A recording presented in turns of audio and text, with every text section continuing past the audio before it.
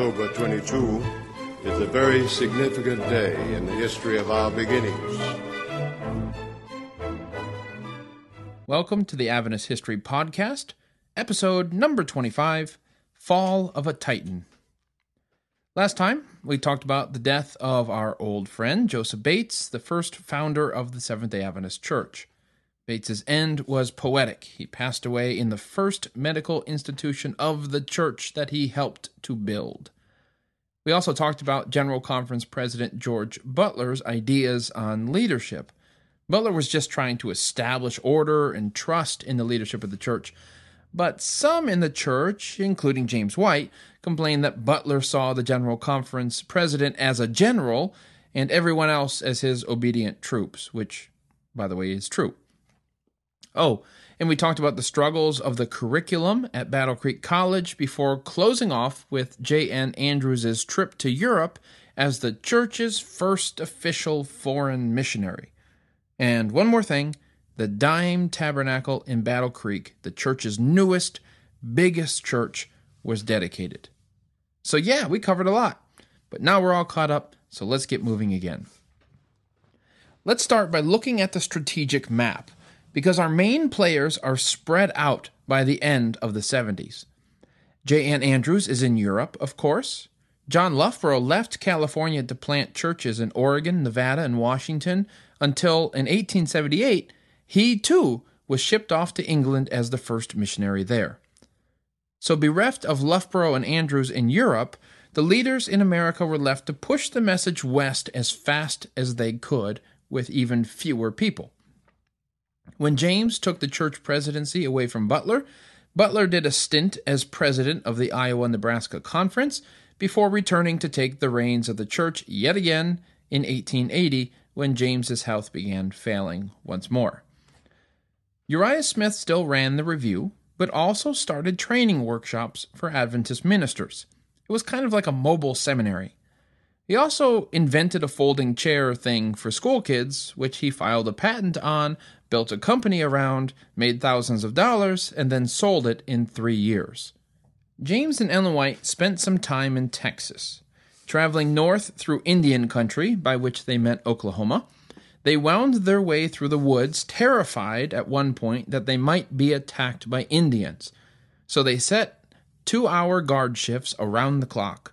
And then a storm caught them off guard, flooding their tents. And through all of this, James loved it. Indians, floods, caravans. It was a great distraction from church problems. Ellen White, on the other hand, found the whole trip kind of miserable and said she'd rather speak at 20 camp meetings that year than to make that same trip again. Colorado continued to serve as the oasis in the Whites' lives, but it was an oasis they didn't see nearly as much as they wanted to. James was increasingly aware that he needed to pace himself because his health wasn't recovering in the aftermath of his strokes as it used to. It left him increasingly irritable and impatient with people. He felt his own mortality all too keenly and pushed himself harder to work. James wrote in 1878 that he had been working for the Lord for 38 years, and it was a story of constant trial and sickness. James didn't attend the General Conference session and J.N. Andrews' dedication of the Dime Tabernacle that year for fear that the strain of traveling across the country would cause him to break down yet again. He concluded his article in the Review with these wishful words, quote, "With the blessing of God, we hope to restore that lost art in this fretting generation of growing old gracefully." End quote. He dreamed of taking a smaller leadership role, hiring a secretary to do much of his writing, and just take things a little slower. He promised that in 1879 he would only attend one camp meeting that whole year. Now listen, raise your hand if you think that James White is going to grow old gracefully. Well, this is a podcast and I can't see any of your hands, but the right answer is, not a chance, James. He didn't attend one camp meeting in 1879, he attended 10. And I'm not saying this to judge James White, but so that we can understand his struggle to juggle taking care of himself and taking care of his church. He wasn't wired for relaxation.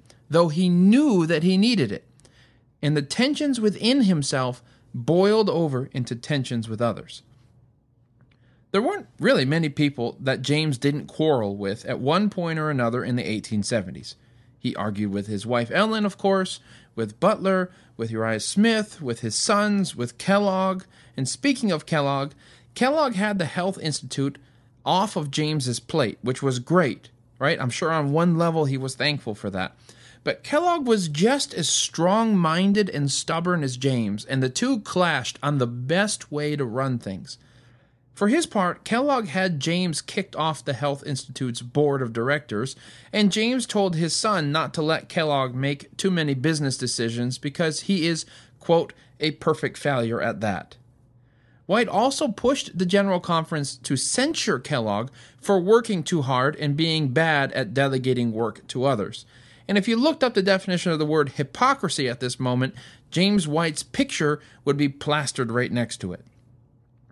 To add to all of this, James didn't want his Signs of the Times reprinting any articles on health by Kellogg either, because James considered that his forte. And for his part, once again, Kellogg was a tough negotiator when it came to getting the lowest possible cost for the Review and Herald Publishing Association. The price was so low that the Review had a hard time making any money on books that Kellogg would write. So White jumped on this to say that Kellogg was just using the church to launch his own career. And the unspoken trend for loyal Adventists, James essentially argued, had been to sacrifice for their church, and Kellogg's behavior seemed more like sacrificing the church for his own gain. The growing conflict between James and John Harvey Kellogg bothered Ellen White to no end. She sat both men down and tried to knock some sense into them. James was being unfair, but, as it would turn out, maybe not too far off the mark. James feuded with Butler, too. While the latter was General Conference president, he let James know that he was having to deal with a mess that James had made when he was president, but James was in no mood to listen. "I am sorry, my dear brother," James wrote Butler, "that you are compelled to fill the place God designed that I should occupy." On another occasion, when someone criticized James, he exploded and threatened to resign all his offices. He had a hard time watching from the sidelines as other people made decisions that he disagreed with. Quote, "My brethren are all crazy, and left to themselves would soon put me in the grave. I am the only sane man in the crowd," James said. Now listen to what he said carefully. Do you notice how he blames church leaders for putting him in the grave, as if running the church as best they can was somehow a personal attack on James? And this is how people with James's choleric temperament talk. They want to drive the car, but if they cannot drive, they're often the ones in the back seat telling the drivers how to drive. Cholerics such as James love control, love knowing what's going on, love driving the car, but they also want to escape the weight of all of the responsibility. They take so much onto their own shoulders that it crushes them. They want help so long as that help does things exactly the way that they want, which of course they seldom do. So that's the plight of cholerics like James White. They want to be in charge, but when they're in charge, they take on too many responsibility, and they need other people to be in charge. But when those other people become in charge and they make bad decisions, the cholerics feel like they have to take everything back on their shoulders yet again. That's why James took it personally when the new leaders in Battle Creek made decisions he didn't like. "I trust you guys to make every decision the way I would, and when you don't, then it's like you're telling me that I have to come back and take charge again." Well, at least that's the way it feels. James's strokes and declining health made the downside of being a choleric even worse. He had dealt with criticism his whole life, and he could usually take it well. In 1844, James was at a prayer meeting.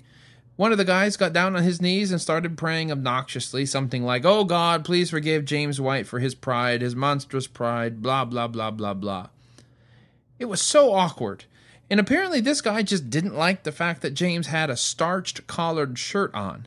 Even when James told him that he had just borrowed the shirt, it wasn't even his, the guy still got on James's case for daring to wear such an extravagant luxury. Responding to this, James wrote years later that the whole situation was enough to make even the most serious Christian laugh. Right? That's how James often used to deal with criticism. But now James didn't feel well. The strokes he suffered from time to time for the past 10 years wore him down. He didn't have as much patience for criticism. He had fought with Ellen because he thought she was too critical. He thought the church leaders too critical. He thought his son Willie too critical. James was being too sensitive. But it's also true that others were slow to appreciate what he was going through. They acted as they had always acted with James, but James was changing. Willie White was proving himself to be as capable in the work as his brother Edson was incapable. He had governed the Pacific Press under the heavy hand of his always watchful father, and even got married in 1876, by the way, but he was soon called to join the others in Europe. But thankfully, for those in America, Edson had made a mess of the Pacific Press when he was in charge, and Willie was told to head out there instead to fix it. Ellen White went out west also, spending some time at the church's newest sanitarium called the Rural Health Retreat. And that was the baby of Merritt Kellogg, the old pioneer of Adventist work in California. Kellogg had been living in San Francisco when he was invited by the owner of a nearby hydrotherapy retreat to live at the retreat as a doctor. If he would look after some of the patients, then he could have free room and board, and that seemed great to Kellogg. Months later, one of the patients asked Kellogg if he'd like to run his own health institute. Well, sure, said Kellogg, but I don't have any cash. The patient said, but I know of a great location, to which Kellogg replied, that's nice, still don't have any cash. So the man asks, how much would you need? And so Kellogg said, at least $5,000, and you can guess how this is going to end. The patient said he'd put up most of the money, and voila. Suddenly, Kellogg was living on the building site, taking pick and shovel and paving the road himself. And that's when someone told him that Ellen White had announced in Oakland that they would have a health institute on the West Coast. Ellen didn't say where it would be, only that you had to cross a river to get to it. Well, that seemed interesting to Kellogg, so Kellogg asked when Ellen White had said these words, and another man said, about 2 years ago. All right, so Kellogg wrote James and Ellen to come see what they were doing. Ellen took one look at it and said, yep, this is the place I saw in my vision. And so everyone went back to work. Kellogg and his new friends built the place with their own hands. I mean, they dug the foundation, they ordered the lumber to be cut, they found the wagon and found the horses to haul it, they framed it, they plastered it, they did everything. And when they advertised their new sanitarium, they advertised it in a paper for 1 week. And so many people wrote to Kellogg that they had to tell the paper to stop running the advertisement, which is one of the few times that's probably ever happened in history, right? 5 days later, the place was packed. 5 months later, they had to start pitching tents so that the workers could sleep somewhere because there were so many patients, they kicked the workers out of the building. The next year, they nearly added another 1,000 square feet to the building. And what you are left with is the oldest, continuously running Adventist hospital in the world. So if you're in Northern California, go check out St. Helena Hospital. Merritt Kellogg is the man. Now back to James and Ellen. James and Ellen spent much of 1880 apart, recognizing that God had called Ellen to work in the West and James in the East. And with so many old, trusted leaders in Europe, what else could you do? James confessed to his son Willie that, I undertake to do too much work. I shall not deny that I love to work and am inclined to take too much on my own hands. So yeah, no kidding, James. James felt once again that people were being too critical, and he lashed out. Ellen would write to try to rein him in. Her letters at this point show just how well she was coming around to understand her husband's temperament and predicament. She told him, quote, one man's mind and one man's judgment must not mold the cause of God. Be cautious in your words. Trust not too much in your own judgment. Mar not the work of God by your likes and dislikes. I was shown that you must give respect to the judgment of your brethren, while you shall advise and counsel with them. End quote. Despite the gentle rebuke, most of their letters show how much they missed each other. When he was angry or hurt, she would try to remind him of all that God had done for them, to look at the bright side of things. She modeled this kind of faithful optimism when she said, quote, "I must not let one thought or one feeling arise in my heart against my brethren, for they may be in the sight of God more righteous than I. We have battles to fight with ourselves, but we should continually encourage the brethren." End quote. Her counsel, kind, wise, patient. Thinking of those in leadership, she said that, quote, "Satan is willing and anxious to tear them down. Let us not unite our forces with his. They have their conflicts and trials. God forbid that we should add one trial to those they have to bear." End quote. Ellen reminded James that he wasn't the only one with burdens to carry. It's so hard to think of other people and what they're going through while we're suffering. And James's wife was there to help him win some perspective. And James demonstrated this perspective from time to time, and in particular in a review article in August 1880.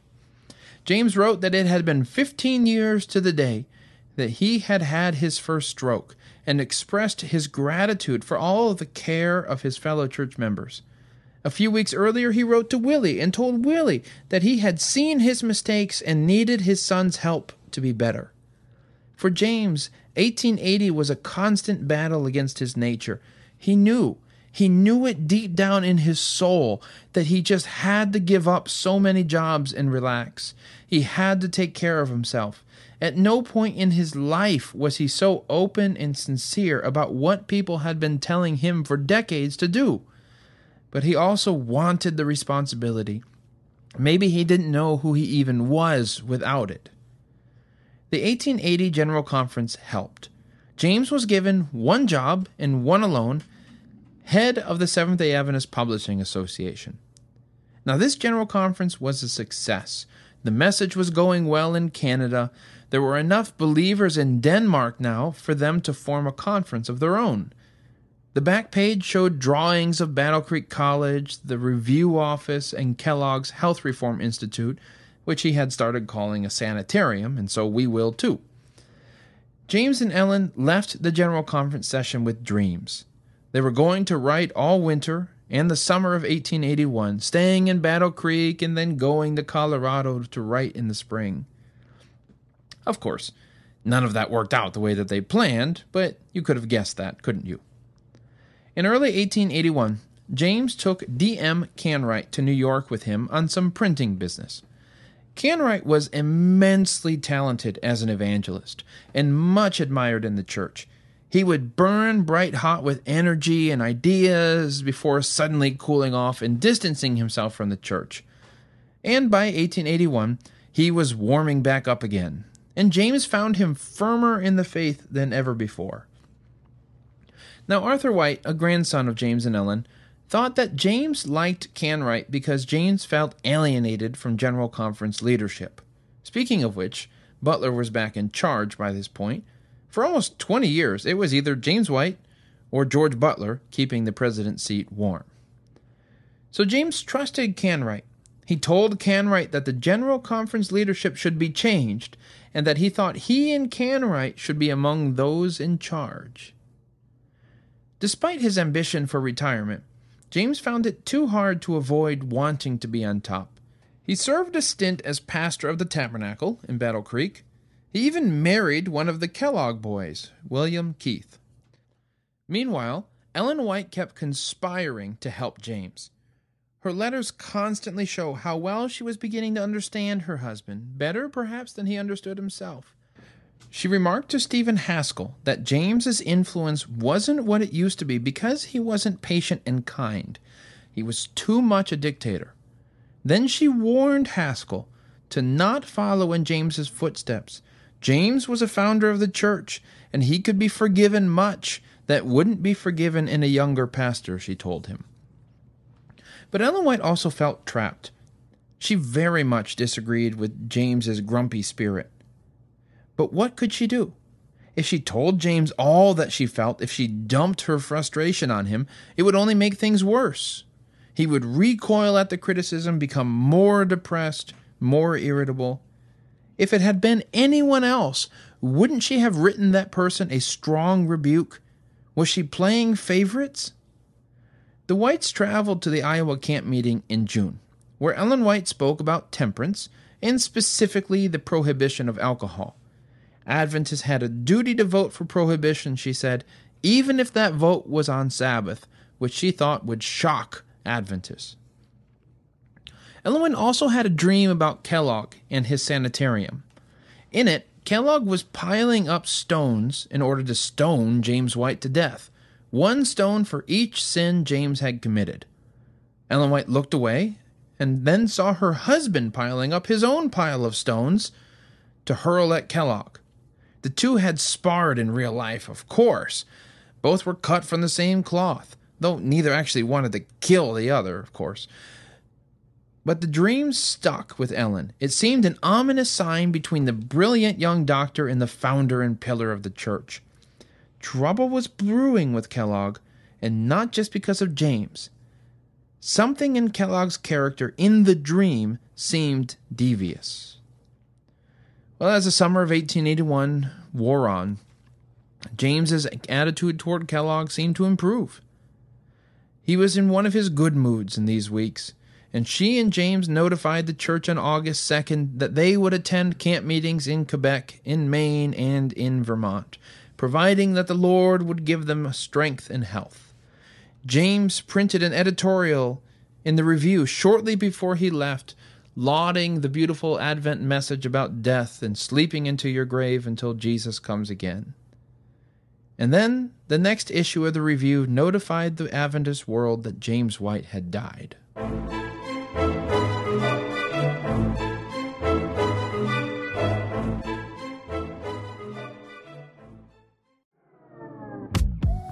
Hey, it's me again. If this episode didn't quench your desire for more Adventist history content, then go subscribe to Adventist History Extra. It's a private podcast that I do for those who support the Adventist History Project. You can get access to Adventist History Extra on the website, which is AdventistHistoryProject.org, or by becoming a patron at patreon.com. Now, there's more variety at Adventist History Extra, in case you were wondering. I do some interviews. Sometimes I do bonus episodes. We had a good episode here in the Adventist History Podcast, and I want to talk some more about it. Other times, I go behind the scenes at conferences I attend, like the Women in Seventh-day Adventist History Conference.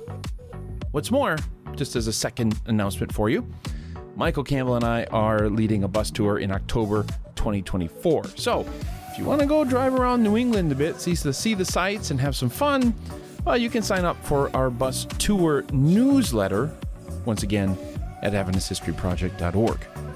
And we're going to keep you up to date there about what you need to know to go and sign up for that and all of that. So just to be very, very, very, very clear, we don't have a sign up for the bus tour itself, but it's a sign up for the newsletter so you can stay informed about the bus tour, so I don't have to make announcements every single time and interrupt these episodes and all of that.